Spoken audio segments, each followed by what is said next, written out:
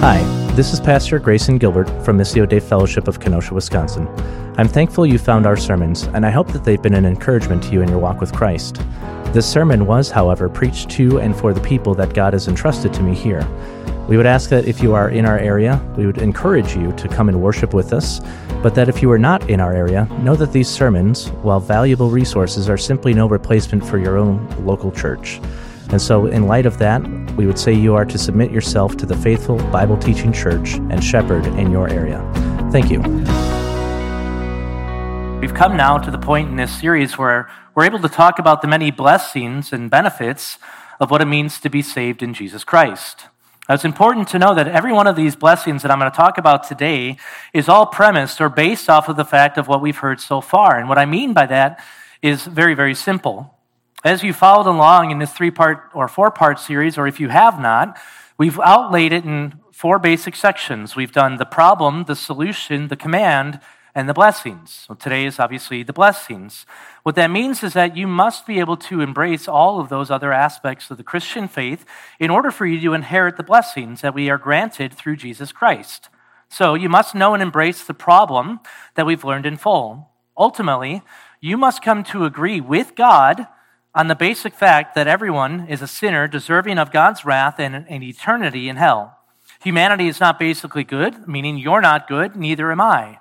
That is the essence of what it means to embrace the problem. Every last one of us has gone our own way. We have rejected our Creator, and apart from the grace of God in Jesus Christ, you are helpless. That's the problem. The solution then, again, we must come to embrace is only found in Jesus Christ. We must know the gospel, in other words, in order to be saved. We must believe that Jesus Christ is truly the Son of God who took on human flesh. He lived a perfect life in obedience to the Father. He died on the cross on our behalf, and then he rose again and defeated sin and death on the 3rd day. It's purely by grace through faith in Jesus Christ in his life, death, and resurrection that you can be saved. No other solution offered by the imaginations of men, in other words, will suffice. They will not fix the condition of mankind. It is only through what the scriptures would call the gospel that you can be saved. In light of this solution, through the gospel that God has provided to us purely by grace, Matt preached on last week that man's response is one of repentance and faith. If you recall from his sermon, repentance and faith are ultimately 2 sides of the same coin, if you will. It means that you turn from your former ways and you trust completely in the life, death, and resurrection of Jesus Christ. But it's more than a just simple acknowledgement of the facts, if you will. Genuine repentance and faith, they not only have the facts of the gospel correct, they not only agree to those facts of the gospel, but ultimately there's a life that shows they trust in those realities. There's a love of that truth. There is a hope in that truth. And ultimately, a life that reflects genuine belief in that truth. And so if you do not have that, you are not a Christian. If all these things are present, though, meaning you know the problem, you embrace it, you see Christ as the only solution to the problem that all of humanity has, and you have embraced the heed to repent and believe, the scriptures would say, unabashedly rather, that you are a Christian. Because of this, there are many blessings and benefits that are simply given to you or bestowed upon you as a result of having saving faith. In other words, again, all of it is pure grace. That is the beautiful reality of what it means to be saved. And it goes well beyond your wildest expectations and your hopes simply because of what God has done for you on the basis of Jesus Christ. In other words, what I mean by that is simple. These blessings are literally given to you or granted to you as a result of what Jesus Christ has done. They are not earned. They can never be earned. And beloved, if you have genuine faith, they can never be lost. That's amazing grace. And that's what I have the privilege of being able to share with you today. But understand, what I'm going to cover today is really just a short list. There is no possible way that in an hour I can convey every single blessing and benefit that you now have if you profess to hope and trust in Jesus Christ. It just is impossible to do. I'll put it this way. Theologians have found in just the book of Ephesians, in chapters 1 and 2, over 150 different blessings. I'm going to show you 10, okay? So what I'm going to do today is just walk you through a few chapters in the book of Romans, and I want to draw them out briefly, and I'm going to spend a little time on each of them because I'm giving you a high-level view of this, but I want you to see that all you have to do, if you can go to the book of Romans, is you can show people this. The reason for this is simple. The book of Romans draws out what we know as the indicative, which is, if you have it written in your Bible, for those of you who've been here long enough, what? It is fact or reality. Yes, this is purely what God has accomplished on your behalf. It's not something that you can accomplish, in other words. It is purely granted through the life, death, and resurrection of Jesus Christ. Now, turn with me to Romans 3:21 through 25, and we're going to see the first blessing. And we talked about this a little bit in the solution because it's unavoidable.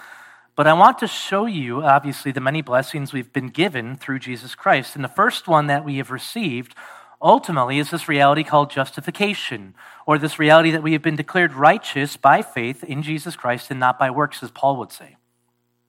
So look at verse 21 in chapter 3 of Romans. Notice what the Apostle Paul says. Again, it's page 120 in your Pew Bible if you don't have your own.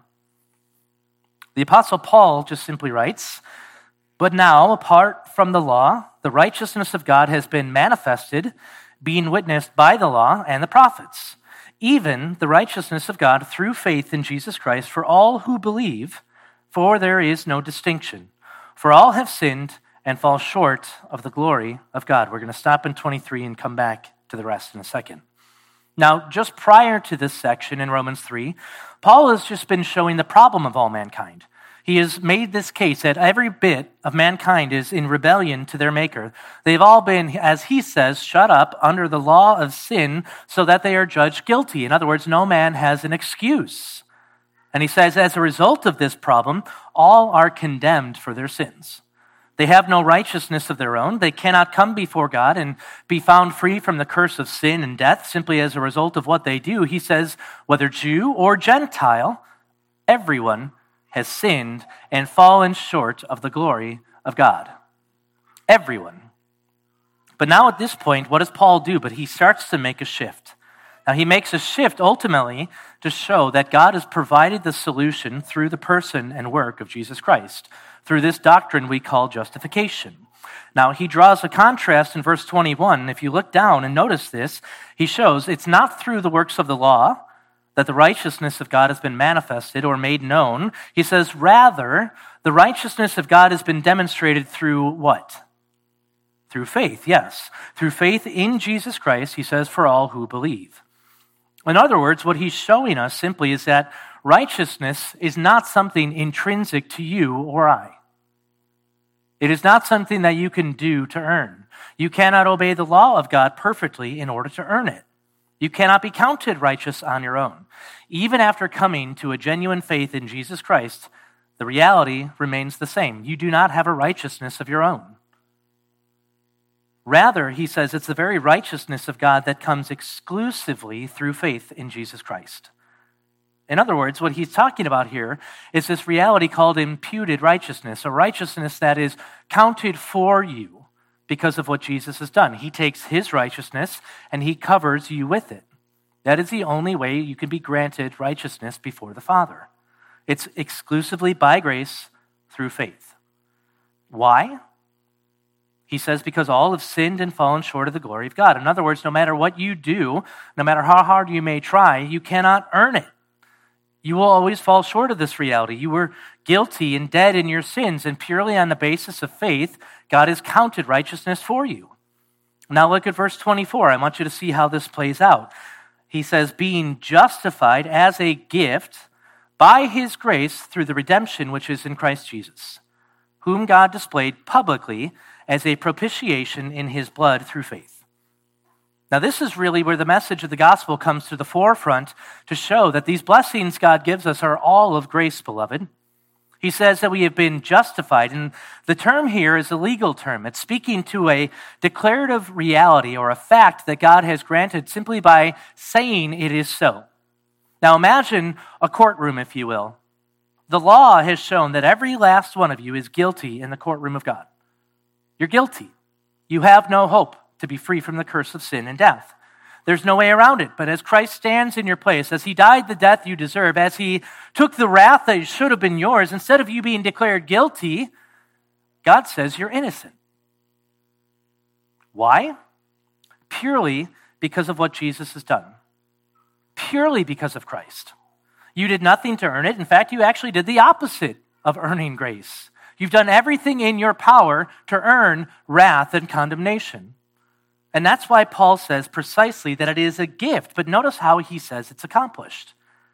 He says that this declaration, this declarative reality that God says you are righteous purely because of Christ, is by grace through the death of Christ on the cross. That's what he means when he says that God displayed Jesus publicly as a propitiation in his blood through faith. The reality of what he's speaking towards here is that on the cross there was a payment that needed to be made to take place for your sins, in other words. That's what propitiation speaks of. You were guilty, you owed God for your sins, you couldn't pay that debt, but Jesus died on the cross and he paid it for you. And it says through the death of Jesus Christ, the blood of God himself, rather the God-man, satisfied that payment in full. The wages of sin are death, he says, right? We covered this reality before. Well, who could pay those wages but only Jesus Christ? The point that he's making here is that this declaration of righteousness, it is attained only through faith based on what Jesus Christ has done in his death and resurrection.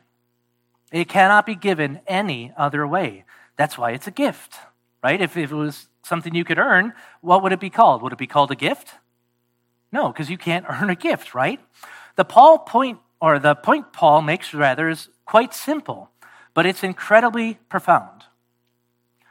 You can't help with it. You cannot provide a righteousness before God. Only Jesus Christ could cloak you with his righteousness that you might be free from that guilty verdict. And that's why I say it's an incredible blessing that can only be accomplished through Jesus Christ, through his death, through his resurrection. That payment could only be made by him. Only he could satisfy the wrath of God. But the idea goes well beyond forgiveness. The reality of what's been accomplished through the death of Christ is that what's granted to you by faith is righteousness. In other words, remember the problem, right? Every last one of us is unrighteous. Every last one of us cannot be free from that condition. But God, by covering you through grace with Jesus Christ's blood in his death and resurrection, ultimately looks upon you and says, you have now been declared righteous. Amen, brother. I hear a thank you, and it's like, yes. I mean, do you not understand how amazing that reality really is? If every last one of us could come to grips with how justification, that declaration of righteousness matters, how much it actually matters, we would be falling on the floor and weeping in thanks. Honestly, we would be blown away by God's mercy and grace every day of our lives because that righteousness is not something that will ever be something you can do. Every bit of it's by grace, beloved. Every time God looks on you, if you have genuine faith, what he sees is the very righteousness of Christ. You and I, even on our best days, we sin. We have wayward thoughts. We commit deeds we know are worthy of death. And yet, because Christ died for us, we are counted righteous. We know every single sin is worthy of judgment and wrath, and yet half the time we do it anyways. Yet if you are in Christ, if you have genuine faith, you are covered by the righteousness of Christ. He looks upon the vile, guilty sinner and he says, not guilty. That's amazing. And that verdict, beloved, will never change if you have genuine faith. It will never change. It can never be undone. That declaration of righteousness will not depend on you. You can't earn it. You can't strip it away. When you come to believe in Christ by faith, it's a once and for all declaration that God makes where he says, now the vile sinner is deemed righteous. He's brought you completely out of one realm into the next, and he said that you have been justified. In other words, there's never going to be a moment where you need to be declared righteous yet again. Never. Why? Jesus accomplished it. Jesus paid your debt. Jesus lived the perfect life. In his life, death, and resurrection, every bit of it was sufficient not only to pay for your sins, Every bit of it satisfied the Father. Every bit of it he could look upon and see, this is my beloved Son in whom I am well pleased, and he stands in your place. That's why the gospel is good news. You and I, on our best days, do nothing but screw it up even more. Right? This is a reality of what we've been trying to drive home these past several weeks and what we're going to drive home in the next part of the series. When Matt takes you through things like Roman Catholicism or I talk about Islam, what we're going to do is show you that in every other world religion, because you can just take this simple grid and apply it, they never will believe Christ is enough. They will never believe that he fully satisfied the wrath of God. In other words, they're going to add something to it and say that at the end of the day, somehow it is still up to you. Matt and I are telling you that if it's up to you, you're doomed. But that's precisely what qualifies you, beloved, for God's grace. Every bit of them, whether you're an atheist, whether you're a vaguely spiritual person, the reality is that in some way, shape, or form, you believe that it's up to you, but the reality of the gospel is that it declares it is not up to you. It cannot be up to you. What you are left with when you put it in your own power and ability and might is hell. That's what you earn. That's the wages you have earned. But if you trust in Jesus Christ, that declaration of righteousness is final. You won't be deemed unrighteous. It won't be taken away from you. It is a gift freely given to those who believe. That's amazing grace. But because of this reality of justification, we have so many different blessings that accompany it.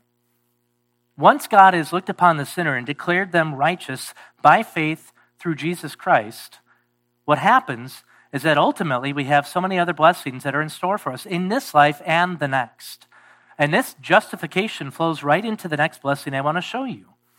In Romans 5, verses 1 through 2, so if you flip just a page or two, you'll see this. He says that because Jesus has accomplished this, right, because we are now declared righteous before God simply through faith, we have peace with God through Jesus Christ. Notice what he says here. Therefore, having been justified, right, declared righteous by faith, we have peace with God through our Lord Jesus Christ, through whom we have also obtained our introduction by faith into this grace in which we stand. And we exult in hope of the glory of God. Right? Remember the problem once again. Previously, what we were counted as was enemies.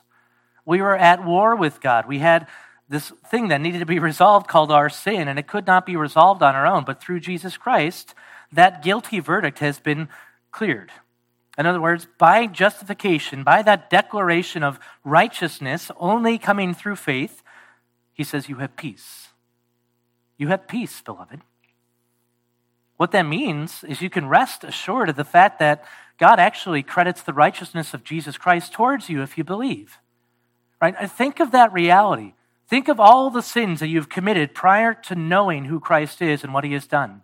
All the different things you know has earned you hell. All the things that have messed up your life in profound ways. God looks at it and says, not guilty. Isn't that peace? Is there not joy in that simple reality? That there's ultimately freedom? You will never have to look over your shoulder and wonder and flinch. You're never waiting for the other shoe to drop. God has fully and finally and freely forgiven you. You have peace with the Creator with whom you had war with because of your sin. That's the beauty of justification. It's not some internal sense of peace that depends on how you feel each and every day. In other words, your feelings don't really play into that equation. It is a reality that Christ has accomplished. He says that hostility between you and God has been resolved because you are now in this realm that we call grace. Right? You had every reason to despair before this. You fell short of the glory of God and you knew it. But now, the very thing that caused you to hide from God in terror, meaning his holiness, his righteousness, is now something you can look on with pleasure. It's now something you can see and have hope in. It's now something you can see as a joyful reality. Think of the implications of that. You know, just as well as I do, that the moment you sin, God is holy and righteous and just, and he has it within his full power to just strike you down. And yet he doesn't. You have peace with God. Think of that. God, who is perfectly and infinitely holy in the perfections of his beauty and who he is, could rightly strike you down at this moment in this room simply because you're a sinner. But he says, no, the wrath of God has been satisfied in Jesus. Because of what he did on your behalf, he will not do such a thing. He's restored your relationship with him. It will never be undone if you have genuine faith. The barrier between you and God due to your sin is broken down. That's incredible, guys. Once and for all, this reality that Jesus has accomplished is that you have peace. If you don't have peace, you should be wondering why.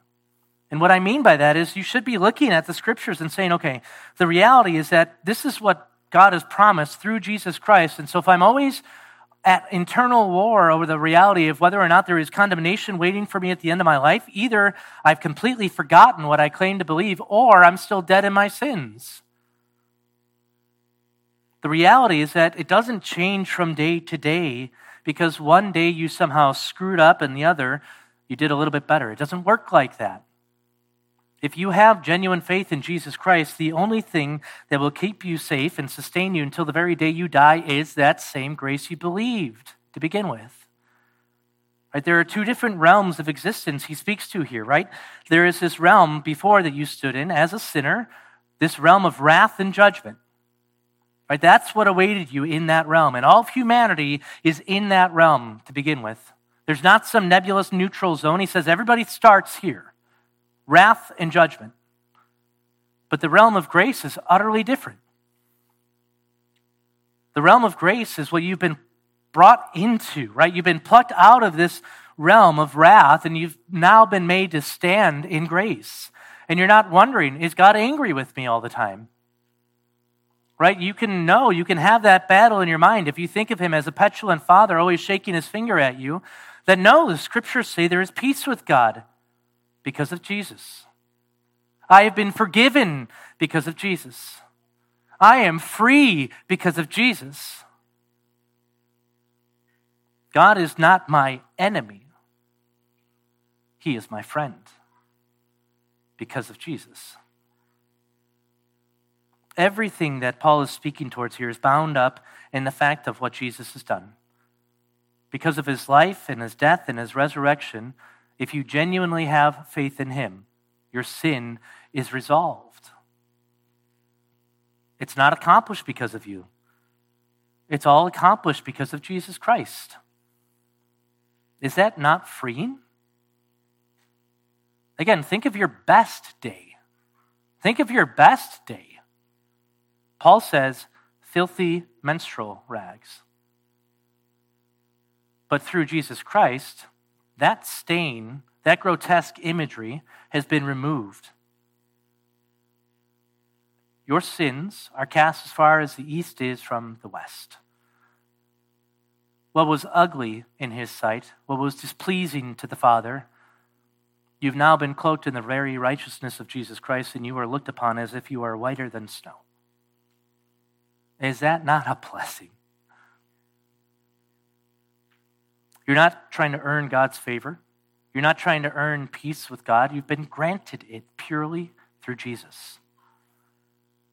And ultimately, the reason you even have peace with God is because of the next blessing I'm going to show you in Romans 6. Romans 6, verses 4 through 7, he talks about this reality that we have now died to sin and we are now alive in Jesus Christ. That's the reality of this great exchange that took place. So flip with me yet another page. Romans 6, verses 4 through 7. Notice what he now writes. Therefore, we have been buried with him through baptism into death.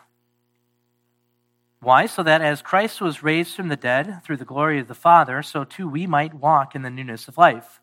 For if we have become united with him in the likeness of his death, certainly we shall also be in the likeness of his resurrection, knowing this, that our old self was crucified with him, in order that our body of sin might be done away with, so that we would no longer be slaves to sin. For he who has died is freed from sin. Indicative, declarative reality. Doesn't depend on you and I. This is a result of what Jesus has done, that he now just simply grants you through genuine faith. Notice what Paul begins of speaking of here. He's talking about being united with Christ in his death and resurrection. And the point he makes here is that when Christ was killed on the cross, if you have genuine faith, you also died with him. In other words, the old man is dead. There's a crucial way this union of Christ plays out, though. He says, just as he rose from the dead, you too rose with him. And the purpose of this is that you might walk in the newness of life. Remember the two different realms of existence I just spoke of, right? There's this realm of judgment and wrath, where your sin is counted against you. Then there's this realm of grace. You've been brought from one realm into the next, all purely by God's grace and mercy. That realm of judgment and wrath is also under the power of sin. As an unbeliever, everything you do is tainted by this reality. As a believer, you still have this sin hangover, as Matt's put it plenty of times. But as an unbeliever, everything is dominated by this reality. Remember the gunk analogy he gave, right? Everything is gunkified. No matter what you do, you just spread the gunk around and nobody sees it because the reality is that everybody's just as gunky as you are. All that comes from your efforts is that there's just more and more gunk oozing out every time you do anything.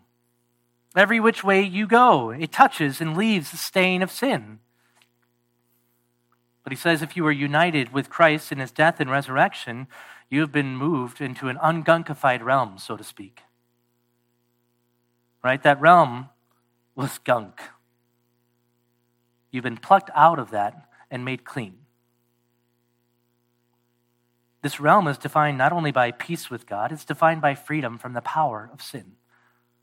Sin no longer is this binding master over you that dictates and is your slave driver with the chains and the whips. Everything about you and everything that you do is no longer under the power of sin. It's not saying that you won't sin, it's just simply saying that sin is no longer master. The reason for this is quite simple. As he says in verses 5 through 6, if you look down again, he says, the old self has been crucified with Christ, so that we would no longer be slaves to sin because we have also been raised with him. Right? That's what he accomplished in his death and resurrection. There's freedom from that old master. The old you is dead. As Paul says in Galatians 2:20, he says, I have been crucified with Christ. It's no longer I who live, but Christ lives in me. And the life which I now live in the flesh, I live by faith in the Son of God who loved me and gave himself up for me. The incredible blessing God gives through faith in Jesus Christ is that whoever you were prior to knowing Jesus is no longer the case. They're dead. You're not merely declared righteous. Incredible as this is, it's not merely that you are at peace with God, though this is amazing too. Your past life that's lived and defined by regret and sin and foolishness and everything else is no longer part of who you are. It no longer defines you. Were you the drug dealer and the drug user given over to the next high? He says, dead, buried with Christ. Were you the slave to your passions, given over to immorality of the grossest sort? He says, dead, buried with Christ. Were you the gossip, the slanderer, the hate-filled backbiter, the sexually immoral, whatever you want to stretch it as, through faith, dead and buried with Christ? But more than this, raised with Christ. Raised with Christ. You are no longer sold under the bondage of another master. There is this newness of life that is dominated by what pleases God. Why? All because of what Jesus accomplished. He removed the old master. It bleeds right into the next blessing I want to show you, which is just down in verses 17 through 18. The same reality that I already said. We were slaves to sin, but he says now we're slaves to righteousness. Again, this indicative fact, this reality that Jesus has accomplished on your behalf.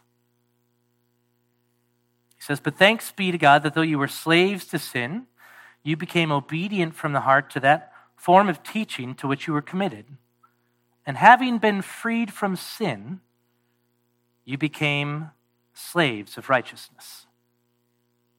Notice what Paul says here, how he defines this newness of life and how it plays out. He says the unbeliever, and that's every one of you at one point or another, or perhaps you even still today, he says every one of us was defined by this reality prior to knowing Christ, where we're under slavery. We are slaves. What does the unbeliever typically believe? That by coming to embrace the gospel, you miss out on freedom. Not the case. You're a slave. Know that. No matter how you stretch it, you're a slave. You're either a slave to sin or, he says, a slave to righteousness through Jesus Christ. No matter how you view it, if you deny it, it doesn't ultimately matter. You're a slave, he says. You have a master, and that master has authority over you, but the reality is that through Jesus Christ, there is a different master. He says, through union with Jesus Christ, that's the flow of this chapter here, the fundamental nature of who rules over you is no longer at play. If you genuinely believe the gospel, the reality is that your heart has now been bent in a different way. You no longer serve the flesh or the old master as you once did. Your fundamental nature has changed. There's this radical shift of direction that takes place. If you remember, part of the problem that we had in our natural state, the problem as Matt defined it, is that ultimately our hearts are desperately wicked, right? Every intent of the thoughts are only evil continually. That's what the scriptures say of our heart. But in Jesus Christ, he says this is no longer the case. There is a point in which you have become buried with Jesus Christ and raised in his resurrection, that you have now been transferred from one domain to another, one master to another. And the reality is that he says these men have become obedient from their hearts. Part of what has happened is that their heart is no longer sold in bondage and slavery to sin. They've been freed and given a new master. They have a new delight. They have a new set of loves and affections. It's a complete 180, in other words, like Matt spoke of, with genuine repentance and faith. Right? Things have changed. Christ being your master instead of sin means at the core of who you are, your heart, you've now embraced the truth of God's word, because there's a radical transformation that God has done. You believe the gospel, and now you're committed to the teaching that is attached to that gospel. It's your delight to obey. You don't fool yourself into thinking that somehow if I obey, that's what's going to save me. No, you don't ever believe that. You look at it though, and you're like, how can I not obey? And when you don't obey, you feel that shame. You're attached to that reality. The reason for it is because you've been plucked out of one realm and put into another, right? These things have ultimately changed. What you looked at and delighted in before is no longer a thing you delight in. It slowly becomes distasteful. And over time, the Lord is even gracious in that, because he slowly reveals these things to you. Imagine, if you would, the full weight and conviction of sin just dropped on you in a moment. Imagine that. But no, little by little, he is content to show you sin that you might put it off and walk in this newness of life. And all of this is because you have been granted another master through Christ. Why do you think you stick out like a sore thumb sometimes, beloved? Right? When you get among old friends, people that you once walked in the realm of sin with, right? And all of a sudden you just can't do those things anymore. Or they want to go someplace that you know that you can't go to. You have no business going to. The things you once watched, you no longer want to watch. The things you listened to and let feed your heart are no longer things that you let feed your heart. It plays out in the here and now, but it also plays out in eternity. Because the reality of what he means by union with Christ here, playing from death to life, is that there's this incredible reality in that exchange of mastery that now also, I've completely bumbled up my words here. My point is rather that because of this thing taking place, because of this free grace that God grants us, there's this reality, a blessing that is continually flowing to you and I simply because of Jesus Christ. And that same reality of the blessings flowing from him to us is also what has brought us from death to life. The thing that brought us from an old master, being sin, to a new master in Christ has now brought us from death to life as well. In Romans 6:23, what he just simply states is, the wages of sin is death, but the free gift of God is eternal life in Christ Jesus our Lord. Right, if you recall, through Adam's sin, death entered into the world. Sin entered into the world, and this is a dominating reality that all of us know exceedingly well. No matter what we do, we know we can't overcome death.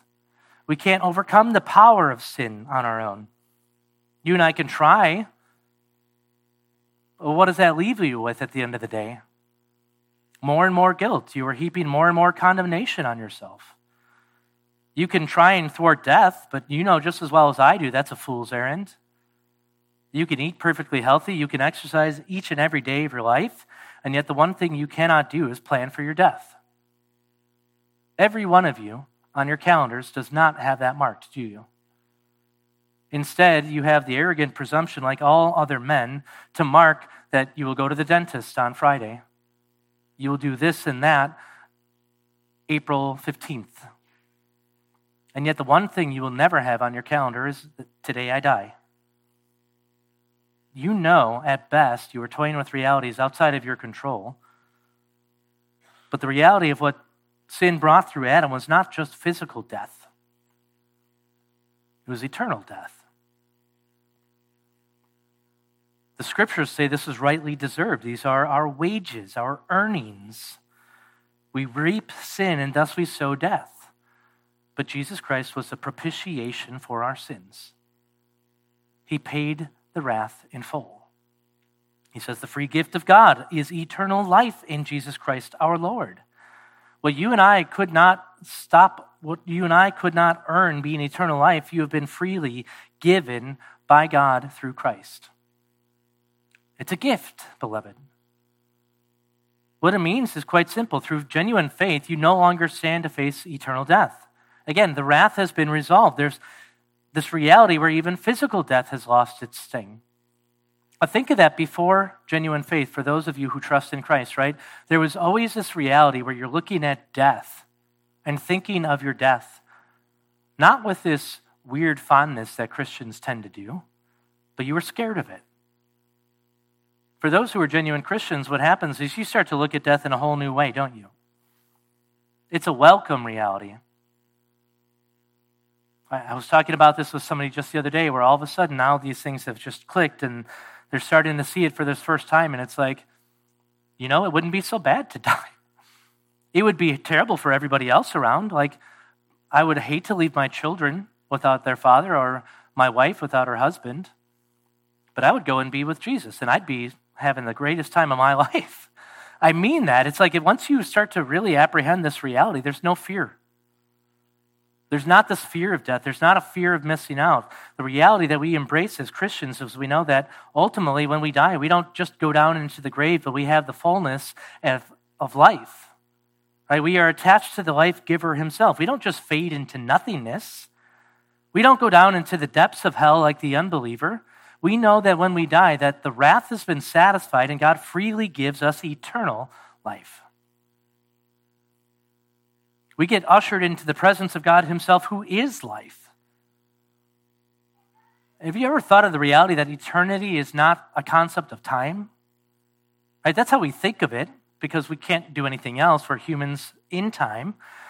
But eternal life is life in the presence of God without the constraints of time. In other words, you just get to experience more and more of who God is for all eternity. And even there, I'm already blowing it because I'm talking about it in terms of time again. My point is that you'll be with God without this expiration date that time brings on everything. Just think of that. No rot, no rust, no decay, none of that. No death, no sickness, no pain. No expiration date. The reality is that this is what has been accomplished through the life, death, and resurrection of Jesus Christ. Because he died and rose again, you now have life. And he says, beloved, you have eternal life because of him. There's no fear of death for you because death has lost its sting.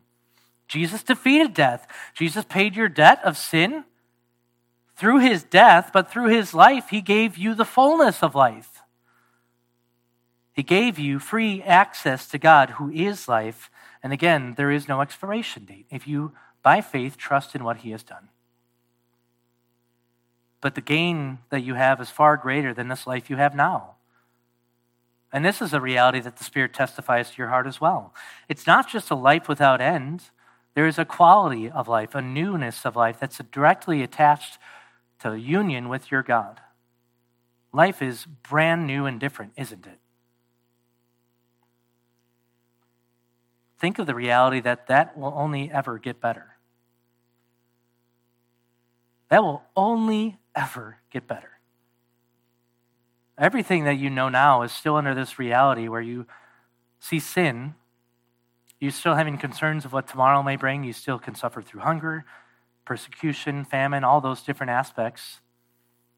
But when Christ returns and he ushers us into the presence of God forevermore and we see our Savior face to face, each and every moment will be a brand new world where we will only experience more and more of the perfect quality of life that is attached to our God. It's a gift. You can't earn that. You can't do anything to receive it. This is purely granted by Jesus Christ and what he has done. It's a guarantee, though, too. Beloved, these are all promises that if you have genuine faith, you can take to the bank no matter what. If you are genuinely in Christ, they are yours because they have been freely given to you because of what Jesus has done. Now turn with me to chapter 8, and we're going to spend the rest of our time there today. We're going to move through it rather rapidly, but I want to show you just how rich this chapter is with the blessings that God has granted through faith. Now the first one we're going to see is that there's no condemnation. Right? This is one of those classic verses that everybody loves to quote, and there's a good reason for it. Paul, after he gets talking about this struggle with his own battle over sin, right, this conflict of the two natures, he just says, praise be to God, right? There is no condemnation in Jesus Christ. The point he makes here is rather simple. There's a world-tilting reality, though, attached to it if you can actually grasp it, because he says you're just fully and freely forgiven. There's no condemnation. The penalty that sin brought, not just physical death, but eternal death, not just those things, but the wrath of God abiding on you, they're all whisked away in Jesus. You're no longer under the active wrath of God. You no longer stand condemned or judged guilty for your sins. You have been fully and finally freed. In Jesus, there's no condemnation. He says that guilty verdict has been removed. Rather, again, justification. You've been declared righteous once and for all. In every single way, sin is no longer held against you. You don't somehow wake up and you've got this zero in the bank account. That analogy that people use that I hate because it conveys a terribly wrong idea. That you can somehow stack up the debt and each day it gets wiped down to zero. No, there's no bank account, beloved. Or if you want to describe it as a bank account, it's a bank account filled with the very righteousness of Christ. Your sin doesn't affect it. There's no condemnation. None. These are things that are declared true if you believe in Jesus Christ, because the reality is that he's accomplished it. You don't have to beat yourself up each and every day over past sins that you've committed years and years ago. There never will be a moment where your sin is dragged up and held over your head. Why? Because Jesus took it on the cross. He paid for it. You may face consequences. You may feel guilt and shame over the sins that you commit now. But if you are truly in Jesus Christ, meaning you genuinely believe what he has accomplished in his life and death and resurrection, when you stand before God at the end of all days, there is no condemnation. There's no wrath. In other words, we can have full confidence of forgiveness. There's no rain cloud that hangs over your head because you failed yet again. When you fail, what do? But look back to your Savior who died on the cross and took your sin, and he rose victoriously from the grave and gave you life. There's no sin so heinous that it can outmatch God's forgiveness through his Son, if you have genuine faith. There's no license to sin with that, but I want you to simply hear that reality, because I know some of you walk around with this guilt that's always attached to your life. You always look at who you were before you came to faith in Christ, or even some of you look at your sin now, and you wallow in despair because you are always fixated on that reality. Beloved, I'm not here to tell you don't feel shame over your sin, because you should. What I'm here to tell you, though, is that if you have genuine forgiveness in Christ, it's genuine forgiveness. You don't need to carry that around with you all the time. If your old self was crucified and you've been raised with him, and he says you have peace with God, you have not been condemned, you've been declared righteous instead, why do we insist so often on feeling as if our sense of fairness or justice is better than God's here? No. Look at the scriptures and what they declare for you if you trust in Christ. Look at the reality of what God has done. From one scarred hand to the other, he says, your sins have been cast from you.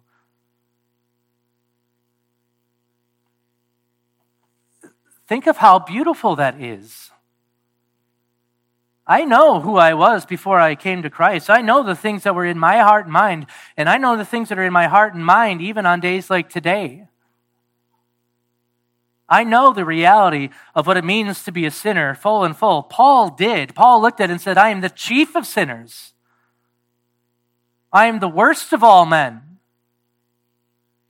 And yet I have been forgiven through Jesus Christ's blood. I will never look to my own strength or my own ability or my own deeds and use that as a basis for my confidence in Christ. My confidence in Christ will only ever be attached to what Jesus has done. Because if I look at myself, all I see is the problem. But if I look at Jesus, I see the solution. I see the blessings. I see the benefits. I see a reason to put away sin. I see a reason to strive after God and to love God, because none of what I do can fix my problem. But everything Jesus does has fixed it. I've been adopted. Right? I'm no longer outside of the family. I've been one who is adopted as a son or daughter of God himself. That's the very next blessing I want to show you, verses 14 through 17. Right? So look down with me once again, because I want you to see how important this reality is. There's more going on than I have time to develop, but Paul is talking about the life of one who is ruled by the Spirit of God in this section. That's another way of saying one who is a genuine Christian by faith in Jesus Christ. He talks about this reality that the Spirit has been given to the believer, right? He gives them life, he indwells them, he unites them with God, he empowers them. But notice how Paul frames this section, right? Chapter 8, verse 14, I want you to see that. He says, those who are led by the Spirit of God are sons of God. Verse 15, he says, we are no longer having a spirit of slavery leading to fear again, but rather we have received a spirit of adoption as sons, by which we cry out to our Heavenly Father. Verses 16 and 17, the Spirit testifies that we are indeed children of God, and if we are children, we are also heirs with Christ. He says, we're not merely then adopted into this family, we stand to inherit every spiritual blessing that God has promised to Jesus Christ. And here he speaks of us even being glorified with him. And throughout the remainder of this chapter, what Paul speaks to is an incredible reality showing the lengths that God has gone to in order to assure you that if you have faith in Christ, you are in Christ. Again, he says this is a declarative reality. What it ultimately shows us through this whole section, and we're going to spend some time here, is that God will not abandon you if you are his child. He will not treat you as the black sheep of the family. He will not look upon you with a mere indifference. If you believe in Jesus Christ and what he has done, and if you have repented and trusted by faith in what he has done, you're adopted. J.I. Packer put it like this. He said it so wonderfully. He says, adoption is the highest privilege of the gospel. The traitor is forgiven, brought in for supper, and given the family name. But I would add it's even more than just being given the family name.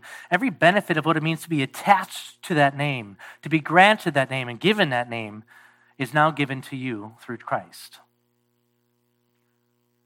Now notice how he breaks this out through the rest of this chapter. Romans 8:11, he talks about the reality that we have a sure helper in the Spirit.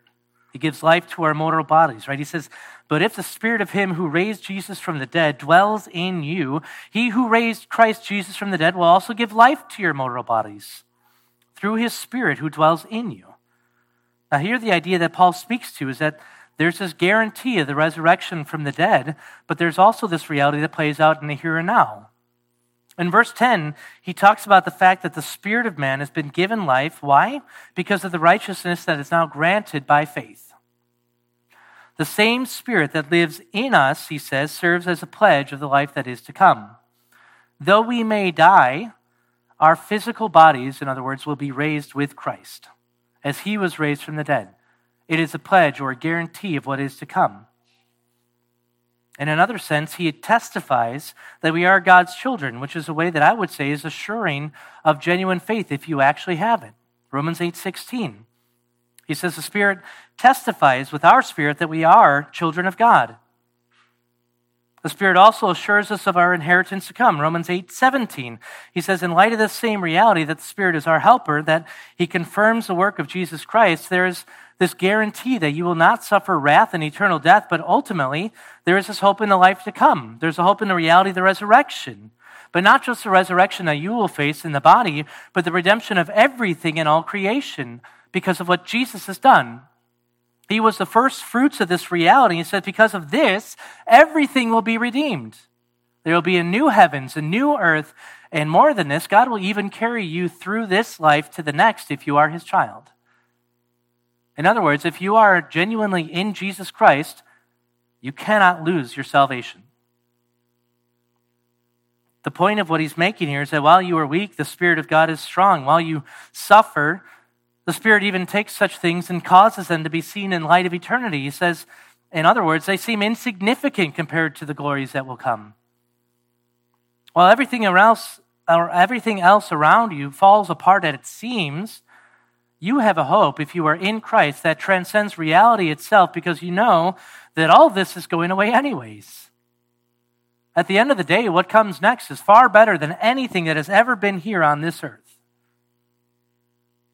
You know the next life will be filled with an endless joy and peace with God. Even as you're tempted to give up, what does the Spirit do but cause you to persevere? Why? He says, because you are God's child, because he has adopted you, because he has sealed you, because Jesus Christ paid your debt. You go back to the book of John, because Jesus will not lose one whom the Father has given him. The reality is that every bit of life and death is hurtling towards the glorification of all things and redemption of all things. And the guarantee for the genuine child of God is that he will keep you safe. Then think of this in Romans 8:26 and 27. He says, even as you don't know what to pray, and you kind of bumble your way through it, the Spirit will now take your prayers and shape them into good prayers. Right? We've all been there. Can you just remember that, where you're like, Lord, I don't even know how to pray for this. That type of prayer, according to this passage, is one that the Spirit will use to intercede on your behalf. Right? He will actually take and fashion your prayers so that the Lord will accept them. Where you don't know how to pray, the Spirit does, because he can discern the mind of God. Where you have no clue what to ask for, or how to even begin to ask. The Spirit of God is already at work doing these things. And little by little, as you continue to read the Word and the Spirit now dwells within you and shapes your heart and affections and mind around the truth of God, He also will take and develop your prayers so that they will become better. Now think of that. I remember when I was a young Christian and I was trying to pray and I'm stumbling through half of it.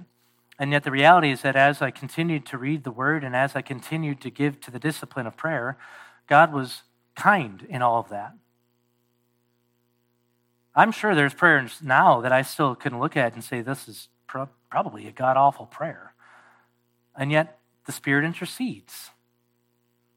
Then consider the reality that Romans 8, 28 and 30 speaks of. Right? The heading that the Scriptures often will give you is that God works all things for good.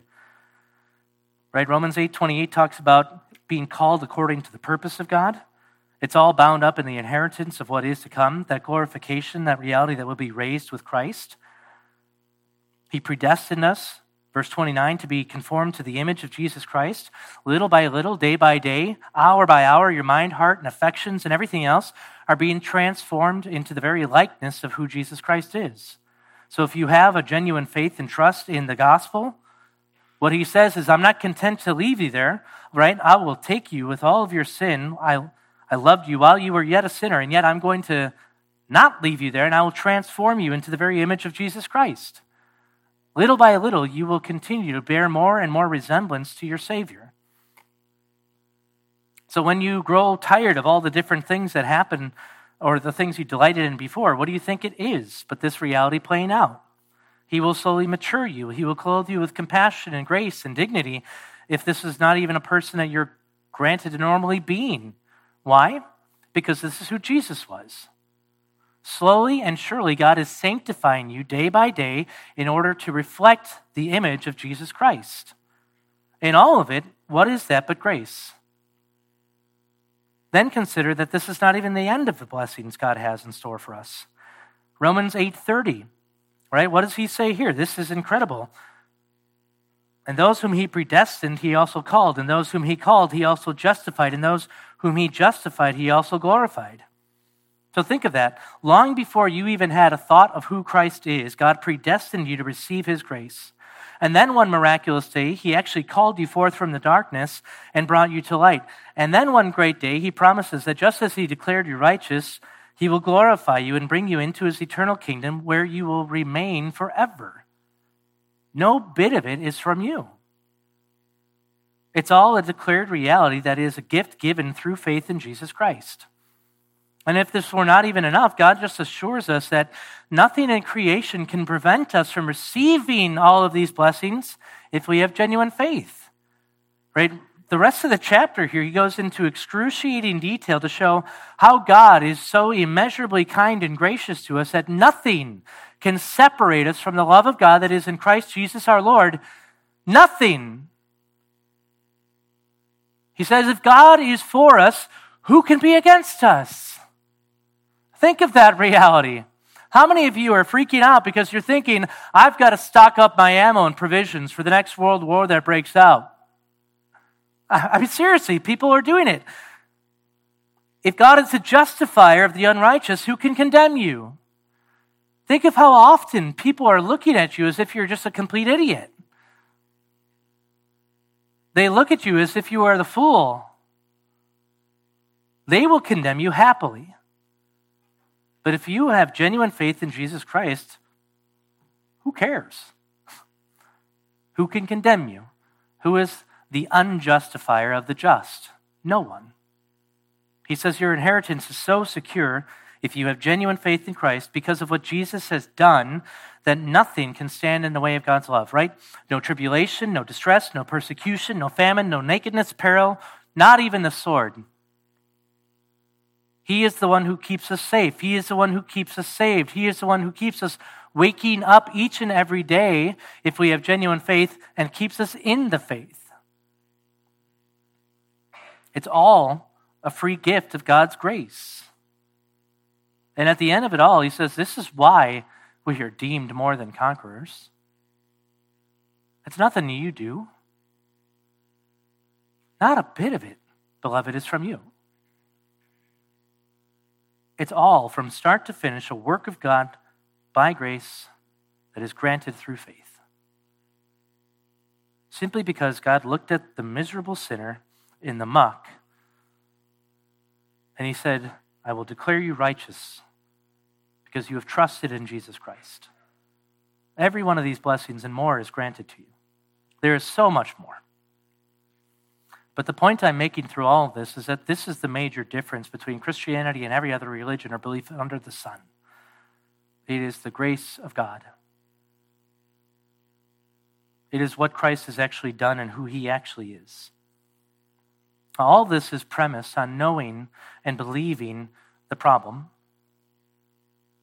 by seeing Christ as a genuine solution and actually heeding the call to repent and believe. Without this, you have none of it. What I mean by that is simple. If you do not believe things as God has dictated in his word, the very facts that we must come to believe in, but if we don't treasure them even, none of the blessings here are yours. But consider how so many people will run from all of this because they think they will lose out. Is not everything you've heard today in just this short time incredible? And so what do you do with people who continue to hear all this and they reject it? Who, as Lewis would have put it, are content making mud pies in the slum when there's a holiday at sea offered. Beloved, you show them grace. You show them kindness. You show them love. Ultimately, you show them Jesus Christ. So many, I know, are worried if they are actually equipped to go out and evangelize because you think that you have to be able to defend each and everything.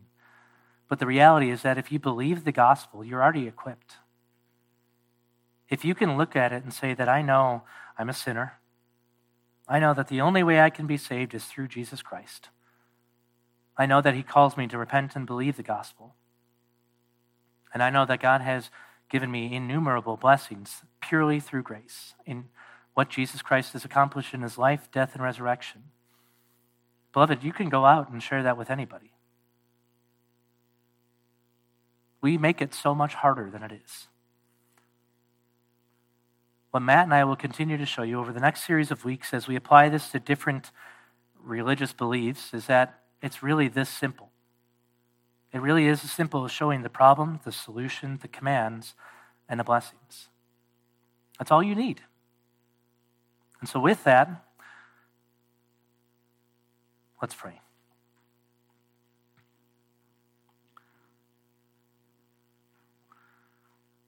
Father, we thank you for just the purely good news of the gospel. And in every way, shape, or form, it is grace. That you have not treated us as we deserve, but that because of what Jesus has done in his life, death, and resurrection, we can rest assured knowing that our sins are forgiven. We know that we have inherited eternal life through him. There is no condemnation. Everything we have is a gift from you. And so I pray that that would radically change our lives, that we would look upon your goodness and your graciousness, and that we would see the ways in which we so freely sin, the ways in which we so easily lose hope, and the ways we so easily and tritely treat grace as if it is a commodity, rather than the gift that it actually is. Show us more and more of who Jesus is and what he has done the rest of our lives, that we might genuinely reflect him all the more, that we could show to a dying world who our Savior is, that we can show them you are indeed a loving and gracious God. I pray for your people here as they go home today, that you would comfort them with grace. You would remind them of who Christ is. But I pray for those who do not know Jesus Christ, that do not believe the gospel. You would cause a hunger that cannot be satisfied by anything else, a thirst that cannot be quenched through anything, that they would ultimately come before you and trust for the very first time that Jesus is enough. We pray these things in his name. Amen.